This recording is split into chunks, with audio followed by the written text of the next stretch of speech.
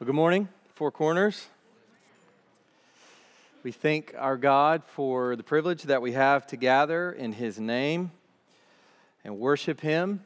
It's easy to take these weekly gatherings for granted, to just sort of skip through it or be distracted through it. And we recognize as we've been singing these praises to God and praying, confessing our sins, as we have been even speaking the gospel into each other's lives as we've gathered, we are reminded that this is a joyous occasion, a time of celebration, also a time of being sober-minded, a time of considering our sin. Blessed are those who mourn, Jesus says, those who consider the weight, reality of sin, and who die to sin daily by the Spirit. So we're always gathering with this kind of celebratory spirit, but also with this sober recognition that we're sinners saved by grace and we need to be sanctified further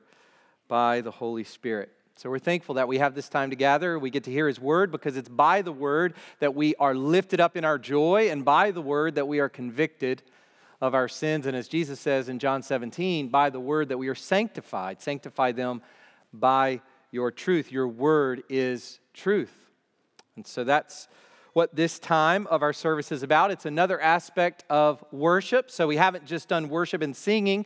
We're doing worship now through preaching and hearing preaching.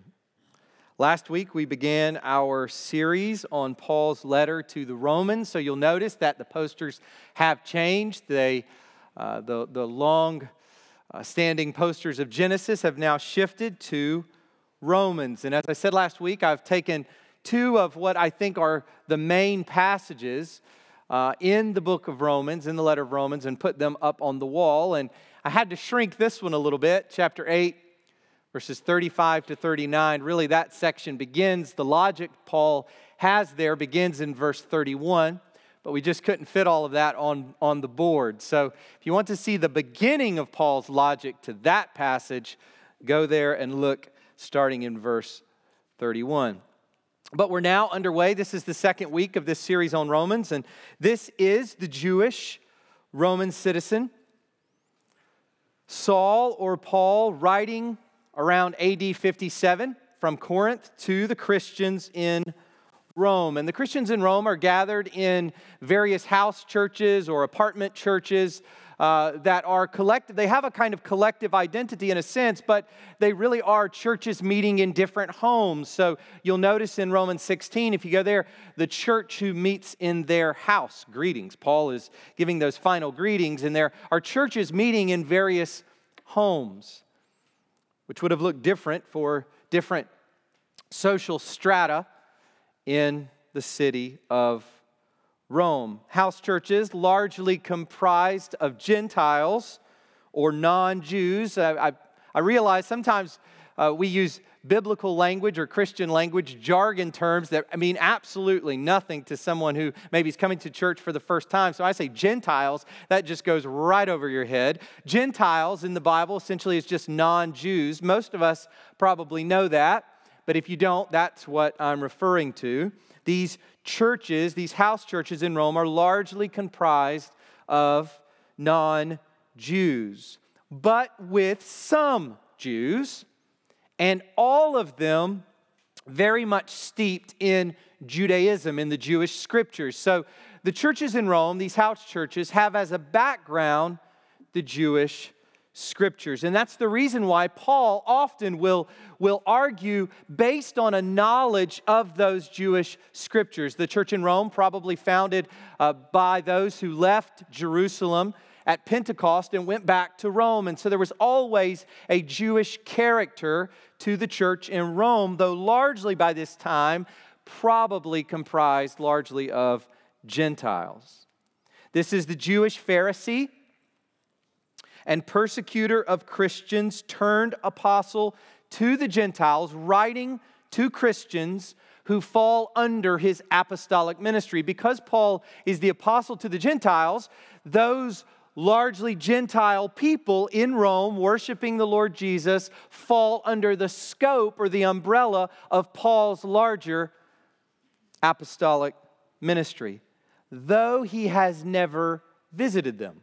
So Paul knows a number of the Christians in Rome, but he's never visited the Christians in Rome. He did not plant the church in Rome, which is the case with so many of the churches we read about in Acts and the other letters that Paul writes. These are churches that Paul planted and churches that he fed and sustained with trips there and with letters.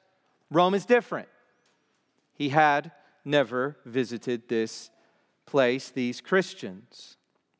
This is Paul explaining the gospel he preaches to a group that has heard many things about him and probably mixed. We talked about that this week in our gospel community group, that the information that these Christians have received about Paul is probably of a mixed nature. We know that it's probably largely positive based on the people he knows in Romans 16, but undoubtedly, given the objections that he treats throughout the letter, there are some false apostles, false teachers, opponents of Paul who have circulated various things about him that are derogatory in nature. And so Paul is writing to these Christians explaining the gospel he preaches. And that's one of the reasons why throughout he'll talk about my gospel, the gospel that he has been called to preach.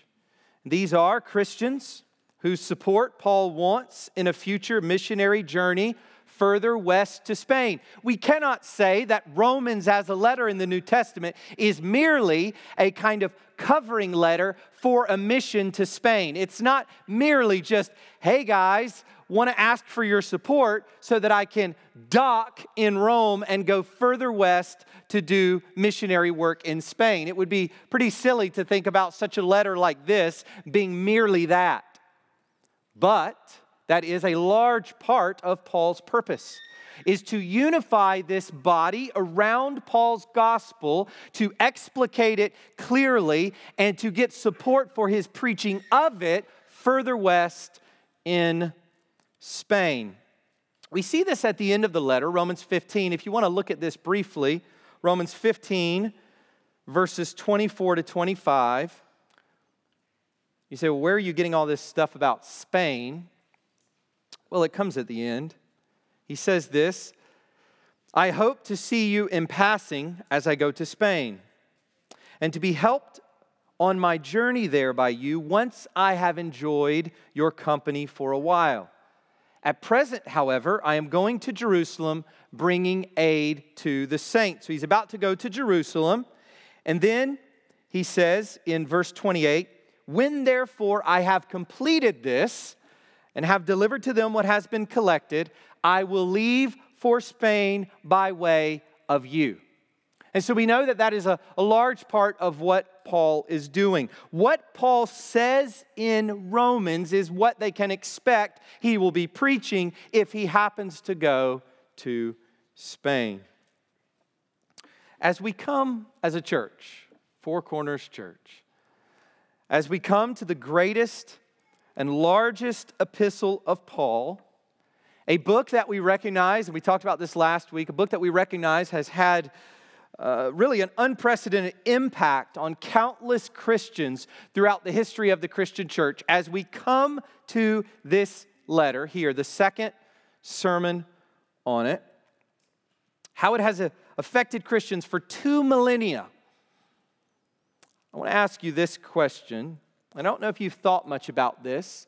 Maybe, which is wonderful, you have your Crossway lined note-taking edition of Romans. I've seen some of those circulating around, and that's wonderful. Maybe you are committed, as after we talked last week about memorizing chunks of Romans. I just talked with Brittany Ryden, and she was talking about how the tweens are going to try to memorize Romans 8, so I've announced it now, so there's no turning back. Sorry, Brittany. And that's wonderful. That's wonderful. And maybe you too have your plans for how you're going to take notes or how you're going to memorize or whatever it is, how you're going to study this or that or read these or those books. But all of those little technical bits aside, let me ask this more general, but also I think more penetrating question. What are you asking the Lord to do in your life through Romans? We know that God uses His Word to change us, to transform us, to do great work in us. And we've seen that. I remember when we were in the Sermon on the Mount, and there were just some key moments going through that where people would come to me and say, this is what the Lord is doing or has done just right now through the preaching of this particular portion of Scripture, through this part of Matthew. This is what God has done through His Word as it's been preached in corporate worship. And then throughout Genesis, as we've talked in our gospel community groups about the ways that God has shown Himself faithful, the ways that we've grown in our trust in Him, and how we've learned more about faith and God's redemptive plan and about Christ even there in the Old Testament. So what is it that you are asking and expecting the Lord to do in your life through Romans? Undoubtedly, God will do surprising things in our lives through Romans. But what are you asking Him to do? We pray as a church that our time in Romans, through it, that we would come to better know, trust, and treasure the gospel. A precise gospel. Not in a pedantic way, not in a way that is just merely heady or academic, but a real deep understanding of what the gospel is. Not platitudes, not cliches, not slogans, but a real understanding of the contours of the Christian gospel, that we would know it. So much of Christianity today is anti-intellectual, anti-doctrinal. It's just a kind of vaporous sort of thing with no substance. That is so much of American evangelicalism is that. We pray that our time in Romans would give so much greater substance to our understanding of this Christian gospel. But not just that we would know it, but that we would trust it, that we would believe the gospel for our own sake, that we would believe the gospel for our own sins, that we would believe the gospel for our own salvation, truly putting our faith in it rightly. And we pray that we would treasure it, that it would be the most precious thing on the planet, that the gospel would be in our waking and in our sleeping, in our leisure and in our work, in our parenting and our husbanding and being wives, that everything we do, we would treasure this precious Christian gospel. That's a place to start. We also pray that we would spread the gospel, and here's the point, because we've come to believe in its power. Here's the thing. The reason that we don't spread the gospel, there are many reasons, but I'm convinced that at the core of it, at the core of our lack of evangelism, our lack of evangelistic witness, is this truth. We really don't believe in its power. I'm convinced that so many churches, so many pastors don't believe in its power because they don't preach it. People don't believe in the power of the Bible, and therefore they must replace that with the power of man's innovations. Man's gimmicks, man's innovations then become the powerful mechanism and means by which lives are changed. People come to Jesus. Churches are filled. This is an epidemic, far worse than the health epidemic we see growing around us. It's sad to know that people have left and said, we've gone here to this town, and we have not been able to find a single church in which the sermons are based on the Bible. These are Christian churches. We recognize that at the heart of all of this is unbelief, a lack of faith in the power, the real power of Scripture, and particularly the scriptural gospel, which is at its core. You know Paul's words probably in chapter 1, verse 16, "For I am not ashamed of the gospel." Are we ashamed of the gospel? Then he says, "For it is the power of God for salvation to everyone who believes." You know, we will not share Jesus and the scriptural gospel with someone we're talking to if we really don't believe that in that sharing, that the Holy Spirit can take that gospel and can radically transform that heart. No matter how far that person is away from Christ, no matter how far that person is away from any understanding of Christianity. So we pray that as a church, we would believe more in the power of this gospel. The first major section to consider in the Epistle of Romans, this letter written by Paul, is the greeting. So you'll notice if you look in your Bible that the first section is verses 1 to 7. And that really is just Paul's greeting. But Paul's greetings aren't like other people's greetings in letters. You will see just by reading through it all that Paul includes in this. And as many have rightly noted, understanding the greeting, you begin to understand much of what Paul's going to talk about in his letter. So that's great. We go through the greeting slowly and we begin to see unfolding before our eyes what is going to be found in this epistle. You could divide the greeting really up into three main sections: the man, the message, and the mission. And that's what we're going to be looking at as we go through these first 7 verses. Last week we started looking at the man behind the letter. And we'll finish that up this week. So last week and this week, the man behind the letter. So you can go ahead and put up that first slide, or that first part of the only slide. The man behind the letter, part 2. We're still looking in verse 1, where Paul introduces himself with 3 parallel and interrelated phrases. And these are the 3 phrases that Paul uses to describe himself. First, a servant or a slave of Christ Jesus. Then, called to be an apostle. And thirdly, set apart for the gospel of God. That's how Paul wants to introduce himself to these Christians he's writing to. He is identifying himself in terms of 3 things. And you see these up here on the slide. 3 things. Ownership. He's owned by Christ, a servant, slave of Christ Jesus. Office, apostle, and his objective. And we'll talk about that at the end today. So today what we'll do is we'll cover the last 2, office and objective. Last week we covered ownership. And so if you missed last week, you can always go and listen to the podcast. There we talk about who Paul is. So we introduce Paul because that's the first word of the letter, Paul. And then we get this phrase, a slave or servant of Christ Jesus. We talked about that last week. So if you're interested in kind of getting off the ground there, please go and listen to that. This week we'll move to the latter 2. So if you would please stand with me now as we read God's word.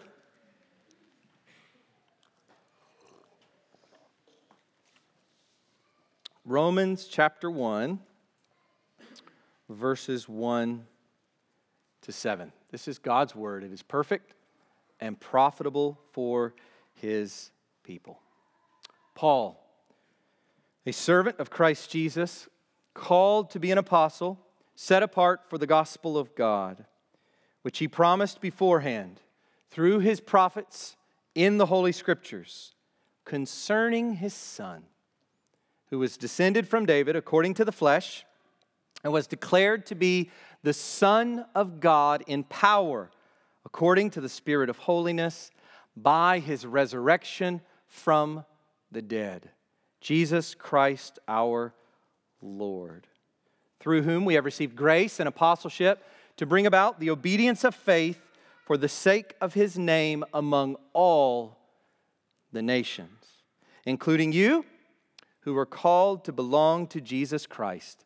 To all those in Rome who are loved by God and called to be saints, grace to you and peace from God our Father and the Lord Jesus Christ. You can go ahead and be seated. That is one glorious sentence, rivaled only perhaps by Ephesians chapter 1, verses 3 to 14. Those are kind of in the running for the longest, most glorious sentence of Paul. But there you go. One sentence introducing himself, his purposes, his audience.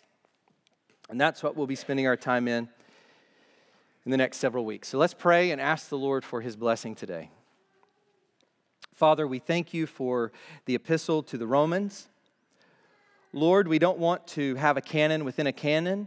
We don't want to overinflate Romans' importance at the expense of all the rest of Scripture. We thank you for every word which comes from the mouth of God.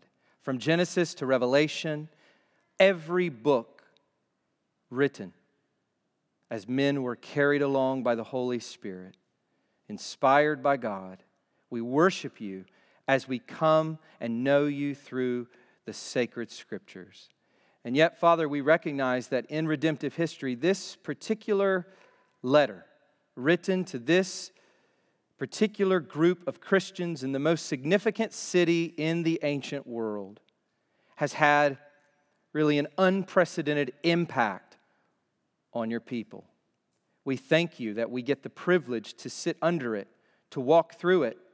And Lord, we pray that you would help us today to understand more of what's here, that even as we crawl through these opening phrases and sentences, Lord, that you would use that to strengthen us and that you would use that to help us lay some foundation work for our understanding of the gospel that will be filled out more and more as we go through the letter.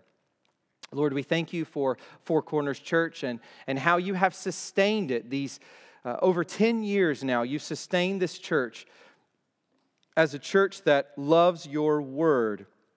And since the beginning has desired to preach through in corporate worship systematically, expositionally through your word. God, we pray that our confidence in the power of your word and the power of your gospel would continue. We pray that you would protect us from the silly trends that so captivate the hearts and minds of those who lead churches throughout our land. We pray, Father, that our hearts would be bent towards you, that we would desire to know nothing more but Christ and him crucified, and to know Christ and him crucified through your word. Lord, we ask that you'd bless this time today, that you'd build us up, and God, we pray that we would leave here changed. We ask this in Jesus' name. Amen. So we've looked already at ownership, and now we come to office.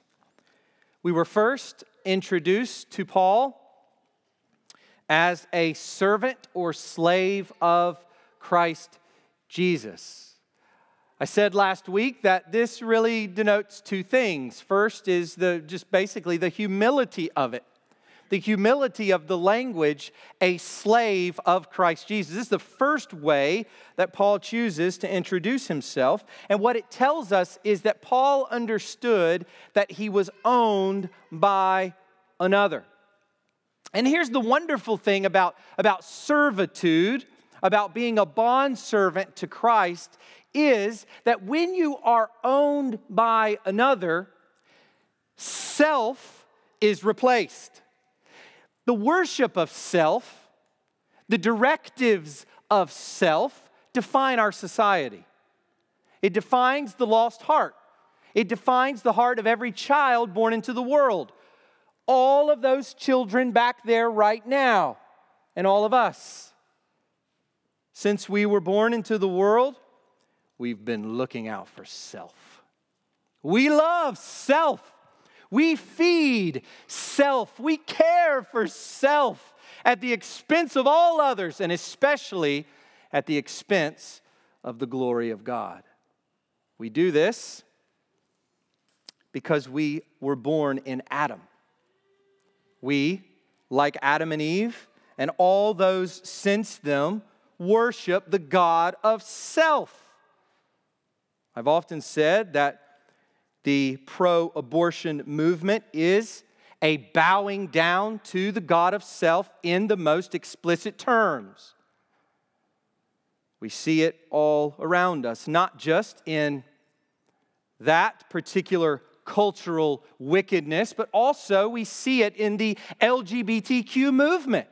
That the self-expression, the God of identifying self and expressing self as one so chooses. We see it in the headlines, we see it in our own hearts, we see it in our precious children. And what Christianity does is it replaces self with Christ Jesus. We saw that last week with Paul. Self-renunciation, being owned by Christ. So it is a phrase of humility, but it's also a phrase of continuity.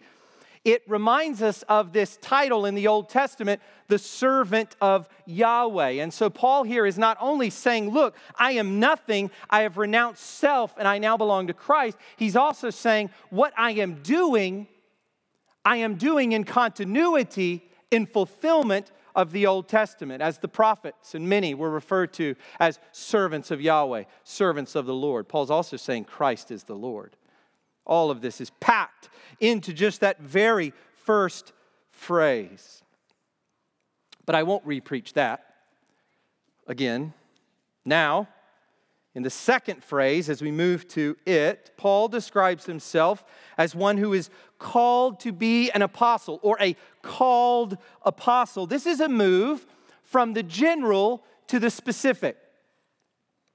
From a general servant of the Lord, that's very general language, a servant of the Lord, to one who holds a particular office. So this is not just general, Paul serves the Lord, but it is a very specific. He serves the Lord in this specific way. He holds the office and the title of apostle. This is also a move from commonality to uniqueness. All Christians, we talked about this, I hope you talked about this week in your gospel community group. All Christians can say with Paul, I am a servant or slave of Christ Jesus. You don't have that Old Testament continuity there, but certainly throughout the New Testament, we are referred to in various places as servants of Christ Jesus. We've been purchased by Christ. Christ owns us. But none of us can say with Paul, I am an apostle. Contrary to some in charismatic circles who style themselves, notice Paul says, called by another. They call themselves apostles. No, none of us can say with Paul that we are an apostle. This is something very specific and unique. So what is it? What is an apostle? And I would just ask you to bear with me this morning because really there's no way that I can explain this without getting down in the weeds. And so we're going to have to go into the weeds. What is an apostle? To what office is Paul referring? Well, the first thing that we need to know, let's just start very basically with this idea of an apostle. The first thing we need to know is that apostle is an office or a title that was instituted by none other than Jesus Christ himself. So Jesus instituted this particular office and gave this particular title of apostle. We see this in Mark chapter 3, verse 14. Listen to the language. And he appointed 12. And then you have parentheses there in your English Bible. And he appointed 12, parentheses, whom he also named apostles. So there, Mark, in writing his gospel, is explaining that these 12 whom Jesus called to himself, Jesus had many disciples. There were many learners, which is what disciple means. Many learners who were surrounding Jesus at all times. The 500 who were gathered probably there as Trey was preaching on the Great Commission, probably the time when there are hundreds of people there. Paul refers to it in 1 Corinthians 15. 500 people saw Jesus. These are generally disciples. But what Jesus does in the Gospels is he chooses 12 men to be specifically his disciples, and he calls them apostles.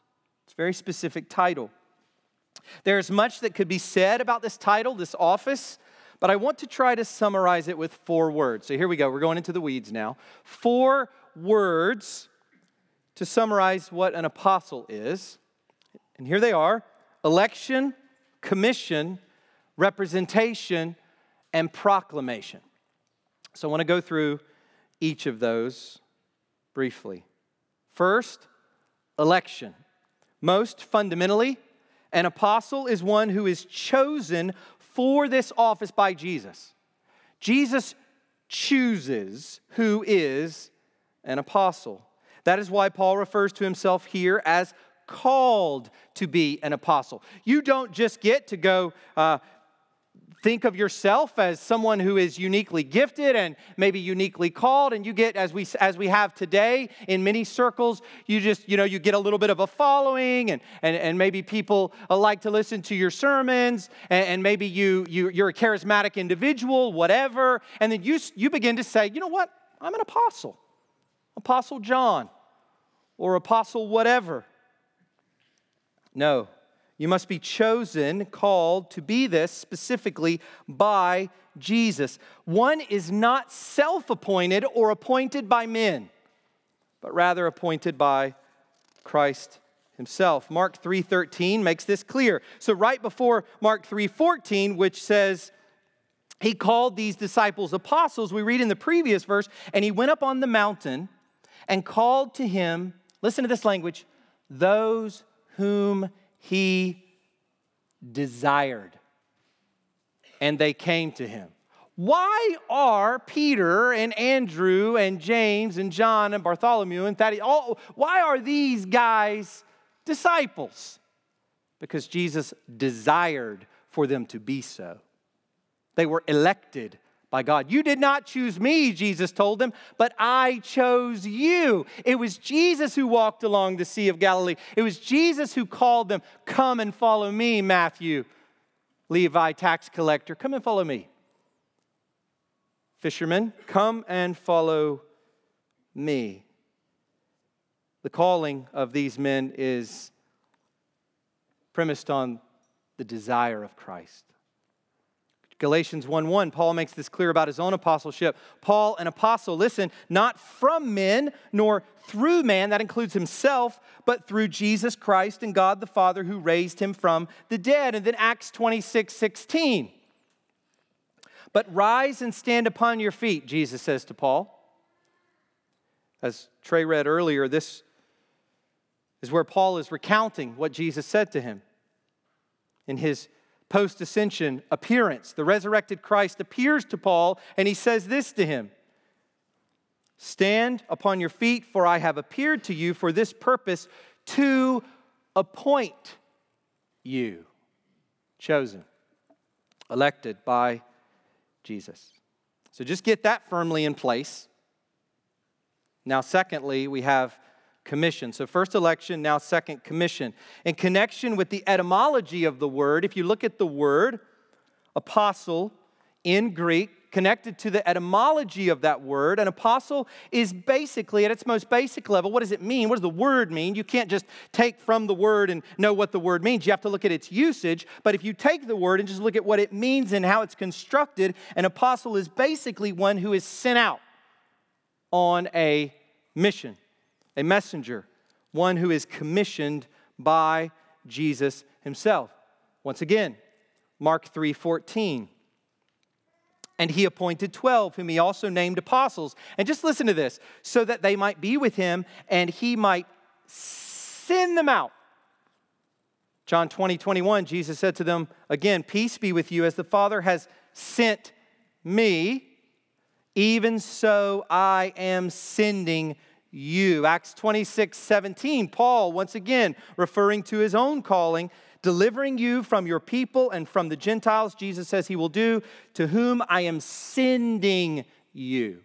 So it's very clear that part of what it means to be an apostle, in addition to being chosen or called by Christ himself, is that you're sent out by Christ himself. Third, representation. So election, commission, and now representation. As these men are sent out, they go in Christ's name and with his power. So Paul will hear these words in Acts 9:15, or rather Ananias will be told. Remember, Paul loses his sight on the road to Damascus. God appears to Ananias and says, I want you to receive Paul.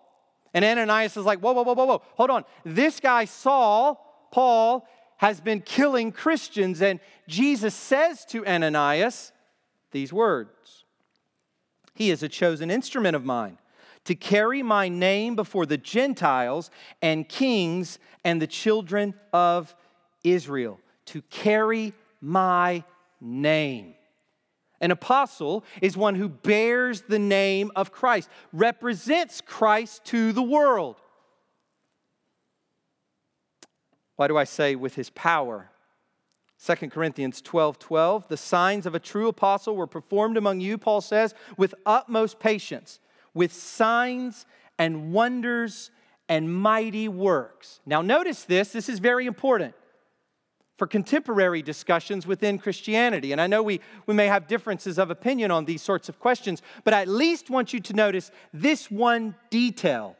And that is, Paul is saying, look, I am a validated apostle. And how is one to know that I am a validated apostle? He says the signs of a true apostle were performed among you, signs and wonders and mighty works. So here's what we can conclude from that. Signs and wonders are directly connected to the apostles themselves. That these signs and wonders, explicitly Paul says, that characterize the New Testament period. The raising of the dead. John and Peter there standing next to the lame man. I have no money to give to you, but this I have. In the name of Jesus Christ, stand up and walk. These signs and wonders and powerful works that happen in the New Testament period are associated, Paul says here specifically, directly with the validation of an apostolic ministry. So whatever we are to say of signs and wonders today, which God can do, this particular type of signs and wonders ministry is apostolic in nature. Regardless of what you've seen on TV. Used by God to validate the apostolic ministry.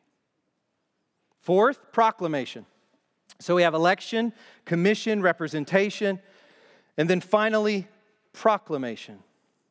As those who had been chosen and sent out by Christ to represent Him, they had the responsibility and authority of bearing witness to His resurrection and teaching about Him and His gospel. That's probably the one thing you associate most with the apostles, right? Is their teaching. 1 Corinthians 9:1, am I not an apostle? Have I not seen Jesus our Lord? How is it that apostles are able to go out and teach about Christ? Well, at the heart of their proclamation, at the heart of the apostolic message, the apostolic doctrine and teaching is this message: Christ is risen. That was what apostles were. They were witnesses of Christ. Go back and read at the beginning of Acts when Judas is replaced. That's one of the key issues, is they had to have seen the risen Christ. That's the beginning of all Christian proclamation. That's the beginning of the gospel message. Christ is risen, and all that flows out of that. So, we see that proclamation of this and other teachings. Acts 2:42, the Christians devoted themselves to the apostles' teaching. You wonder what the true church looks like today. How do you know? How do you know so many churches, so many denominations? What's a true church really? Well, what did the first Christians do? Very basic. They devoted themselves to the apostles' teaching. So what do Christians today who are in true churches do? Devote themselves to the apostles' teaching. All of Scripture elucidated through Christ and His gospel. And this witnessing and authoritative teaching, which was accompanied by validating signs and wonders, provided the church with its foundation.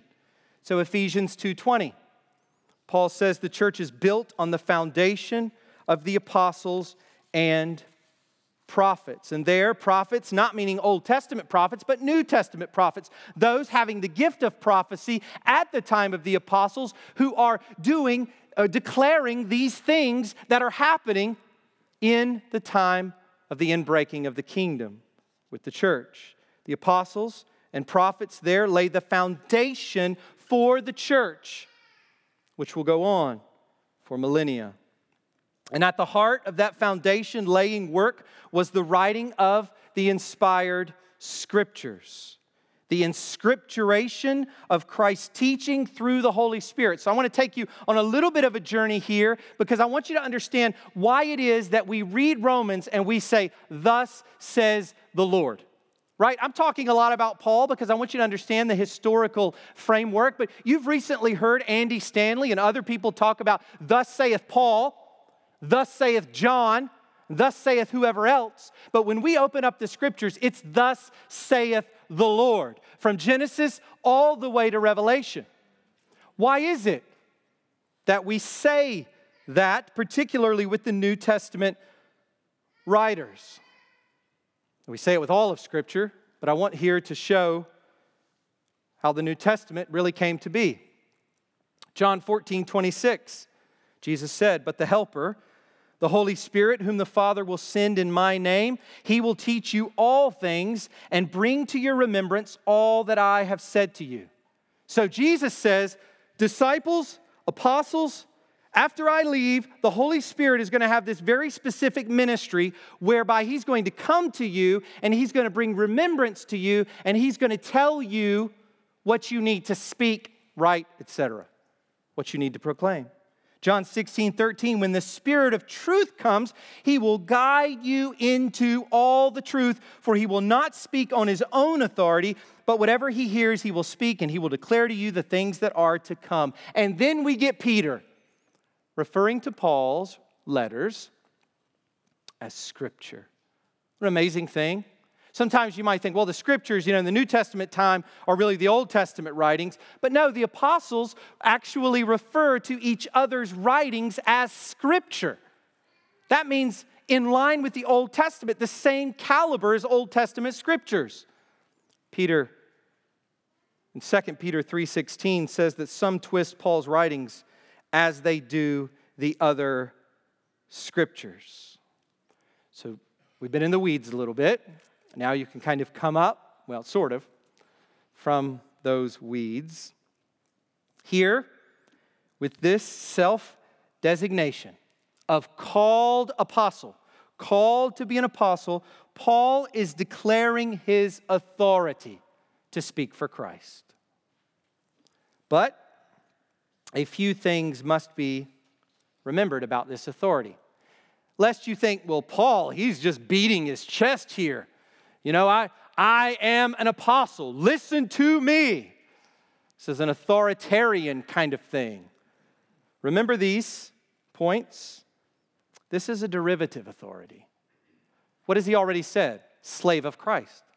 It's a derivative authority. He's an apostle. He's been sent out by Christ. It's not intrinsic, it's derivative. Owned by another to represent another. This is a grace. Paul will often say, God graced me by calling me to be an apostle. I'm the least of the apostles. I did not deserve it. I persecuted Christ's church, but in His sovereign will and goodness and grace, He called me to be an apostle. Everything packed in that word. When Paul says apostle, we might hear authoritarian, but what we should hear is grace, grace, grace. Because that's what Paul thought when he said that word. And remember this too, finally, it is an authority under the cross. It's interesting, in 1 Corinthians 4:13, Paul says that the apostles have become like the scum of the world. That's interesting. You know, we're living 2,000 years later. We tend to look back with all of church history. Maybe you've been to Rome, you've been to the Vatican, and you see these brilliant, majestic marble statues of the apostles, you know, in all of their splendor and glory. These are Christ's apostles, and you see them in stained glass windows. And we look backwards and we see them in that kind of earthly glory. That was not the case. Know this, not the case in the first century at all, by no stretch of the imagination. Paul in 1 Corinthians 4, starting, I think, around verse 9, he begins to explain how the apostles have become a laughingstock to the world. You think Christians were thought low of in the first century? You think Christians were seen as these weird, marginalized people? How much more the apostles? The scum of the world. And that reminds us that when Paul says this word, he is not just stating an authority, he's stating his cross-bearing authority. He is putting forward an authority that is under the cross of Jesus. And what that tells us, reminds us, fellow elders, deacons, gospel community group leaders, ministry leaders, whoever has any kind of position or authority within a local church, reminds us of this. All authority or leadership, every position, every title in the church must be understood under the cross. Always. It is a cross-bearing authority. And indeed, throughout history, we have seen those who lead Christ's people oftentimes must bear things that others don't bear. It is a cross-bearing authority. So before you jump up and down and say, I want to be an elder, or I want to be this, or I want to be that, or I want to go to seminary and be ordained and become a pastor, or I want to go out into the mission field, become a missionary, recognize this, what you're signing up for. I want to note one major implication of all that's been said before we move on. This concept of apostleship and the nature of apostleship helps us understand and explain Scripture to the unbeliever. Think about it this way. Maybe you've been stumped time and time again with non-Christians who've come up to you and said, I don't understand. I mean, the Bible's just a bunch of stuff written by men. And they just don't get it. They don't understand it. They see it as a kind of evolutionary model that, you know, there was Jesus and then there were a bunch of followers of Jesus, and at some point some of them decided to sit down and put pen to paper or pen to papyrus and write something down about this Jesus.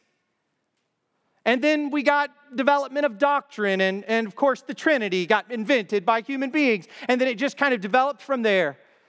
This is the old Da Vinci Code model, or oftentimes what you'll find in a university classroom or one of those awful National Geographic or documentary episodes that you'll see on Jesus and the earliest Christians. This is the idea. Key to explaining it is the notion of apostleship.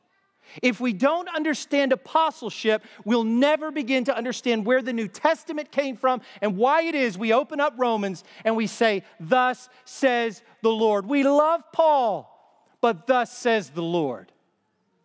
And we have a reason for that because we understand what an apostle is and all that entails. Finally, we go to objective. Number 3. Objective. We've looked at ownership, servant of Christ Jesus, office, called to be an apostle, and now finally we go to objective. Here at the end of verse 1. So far, Paul has used prophetic language to describe himself. Servant, that's prophetic language. Called, it's a prophetic idea. The prophets are called. Even Abraham, Moses called. Both point back to Old Testament prophets who were servants of the Lord and who were called to declare God's truth. This continues in the beginning of his final description. The first thing Paul has to say about himself at the very end is set apart, or separated. It points back to Jeremiah 1:5. I know you've probably heard this one before because this verse is often quoted for pro-life purposes, and rightly so. But it has to do with Jeremiah's call to be a prophet. Jeremiah 1:5, before I formed you in the womb, I knew you, and before you were born, I consecrated you. I appointed you a prophet to the nations. This is the language of Jeremiah. And this is how Paul understood his own calling. I can't help but to think that as Paul describes himself, he's thinking of something like what happened to Jeremiah.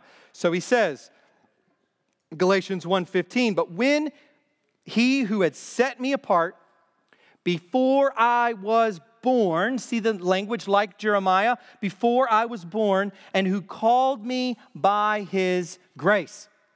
And so once again, this is filled with Old Testament imagery. That's the main point I want you to get. Before we move on past Paul, this is all meant to connect the two testaments. It's all meant to say, look, God's been doing an amazing thing since Genesis, and now He has fulfilled that thing in Christ. Servant, called, set apart, all prophetic in nature. This is the language of holiness, set apart. It's the language of sanctification, being set apart for a sacred purpose. Leviticus 20:26. You shall be holy to me, God says to Israel, for I, the Lord, am holy and have separated you from the peoples that you should be mine. Now, this same verb that Paul uses in the Greek Old Testament for being set apart or being separated is what is used for the firstborn. You read about that in Exodus. For the first fruits, for the Levites, for the nation as a whole. This is the language of God coming to something and taking some of it and setting it apart as sacred, as holy. It's being sanctified. And by the way, that's what the word sanctification means. It means being set apart. Increasingly set apart. So what is this sacred purpose as we close this morning? No more wonderful place to close. What is this sacred purpose to which Paul has been set apart? Answer, the gospel of God. That's what he says.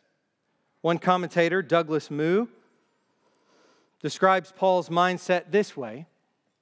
Paul is claiming that his life is totally dedicated to God's act of salvation in Christ.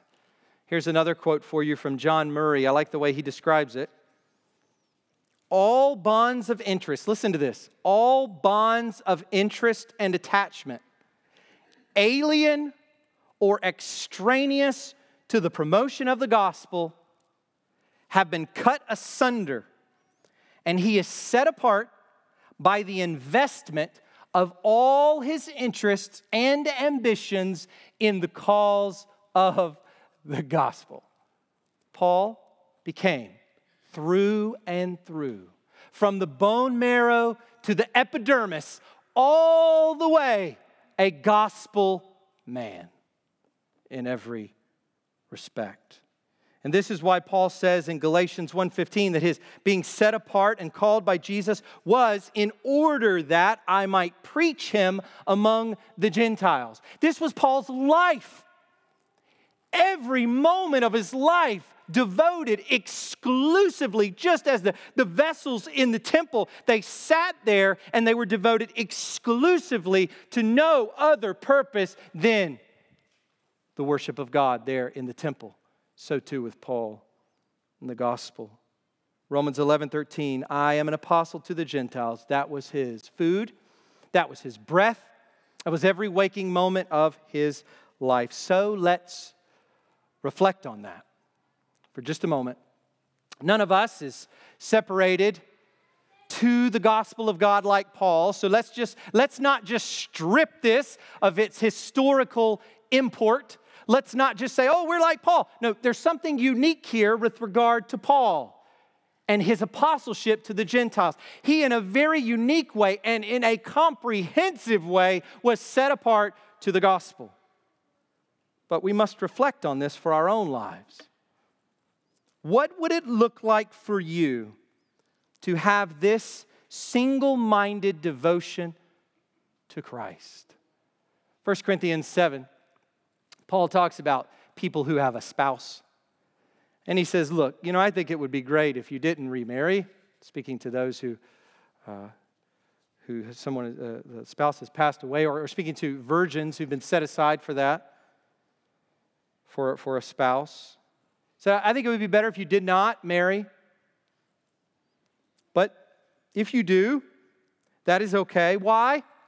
Why is singleness held up by Paul as something to be potentially embraced and desired if that's the gifting that God has given you? Because in that form of life, one can be exclusively devoted to this very work. And as much as we want to say, yes, being a husband and a wife is gospel work, and being a parent is gospel work, we cannot read 1 Corinthians 7 and just squish it down like that. Paul is saying that there is a call to singleness wherein a person is able to devote himself or herself to the gospel in a very unique way. Maybe that's you. You ever thought about that? Single person here at Four Corners, you ever thought that maybe God has called you to singleness? In a church filled with young couples and many multiplying children?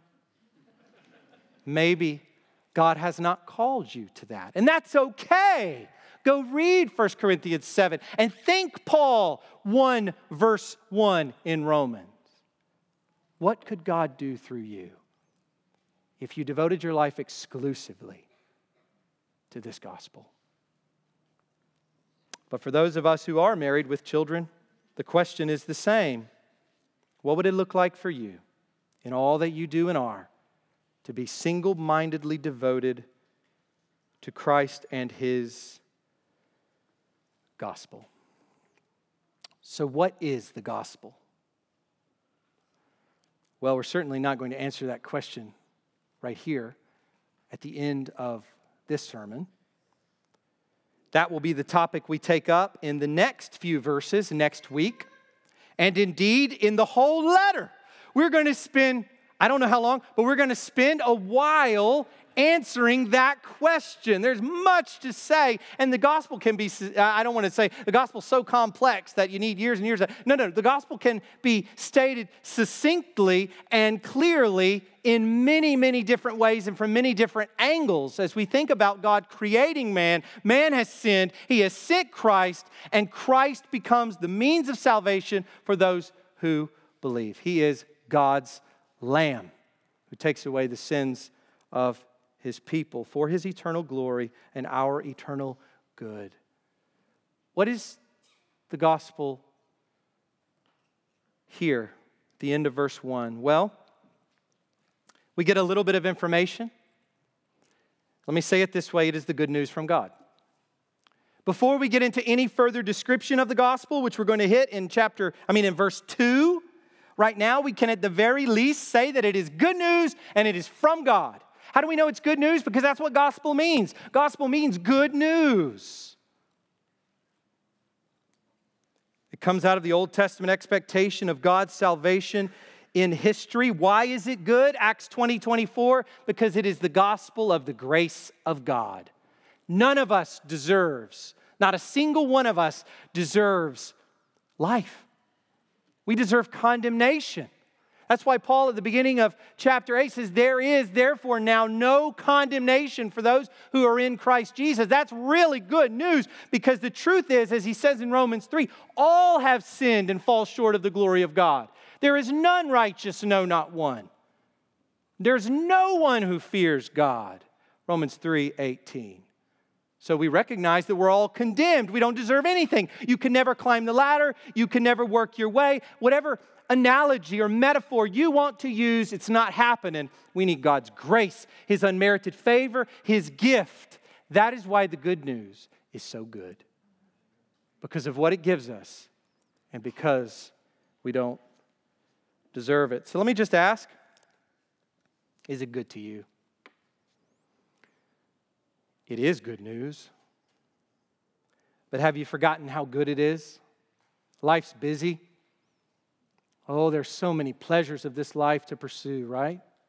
So many things that distract us. So many burdens to bear. but the good news has come to God's people in Christ. Have you forgotten how wonderfully sweet the good news is, that it is in fact good, that it is in fact joyous, and it should fill our lives with joy. It's one of the reasons why Paul in Ephesians 5:18, when he says be filled with the Spirit, what does that mean? Well, people interpret that in all sorts of ecstatic ways. It doesn't mean you jump up and down. It doesn't mean that you have to raise your hand when you sing. It doesn't mean that you rehearse repetitive choruses over and over and over again until you start weeping. It doesn't mean any of those things. It means what Paul describes there in chapter 5, verse 18, that our hearts are filled with this thankfulness to God in Christ, singing and making melody to the Lord in our hearts because the good news is good. Joyous. It's the source of joy. Is it the source of joy for you that God intends it to be? May this also be your prayer. God, help me to rejoice in the gospel. Help me find joy moment by moment in the gospel. It's the only way James chapter 1 makes any sense. Count it all joy, my brothers, when you experience various kinds of trials, because the gospel is good. This good news is not from man or about man, but of God. It's not the good news that we can save ourselves. It's not the good news that God swung a door open and we can walk through it if only we'll listen. It's the good news that God graciously enters history and radically transforms wicked sinners like us. That's the good news. And it is about the Lord God. It's about the God of Abraham, Isaac, and Jacob. He has fulfilled His promises.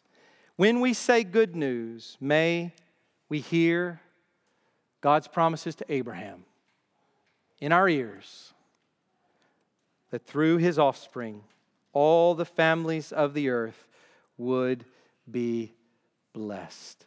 If Genesis introduced us to the God of the Bible, Romans introduces us to his greatest work: salvation of sinners through Christ Jesus our Lord. Let's pray. Father, we humbly come before you, thanking you for how Paul identifies himself here in this epistle. Thank you for reminding us of the nature of the apostolic ministry. Thank you for reminding us here too about the nature of the Christian life. That when we look at Paul, we see what it means to be a Christian. But we also see what the entire infrastructure of Christianity is built upon: the foundation of the apostles and prophets. Lord, so much here to consider. We praise you for it. Would our hearts sing with joy because the gospel is indeed for us, functionally, not just nominally, but truly good news. In Jesus' name.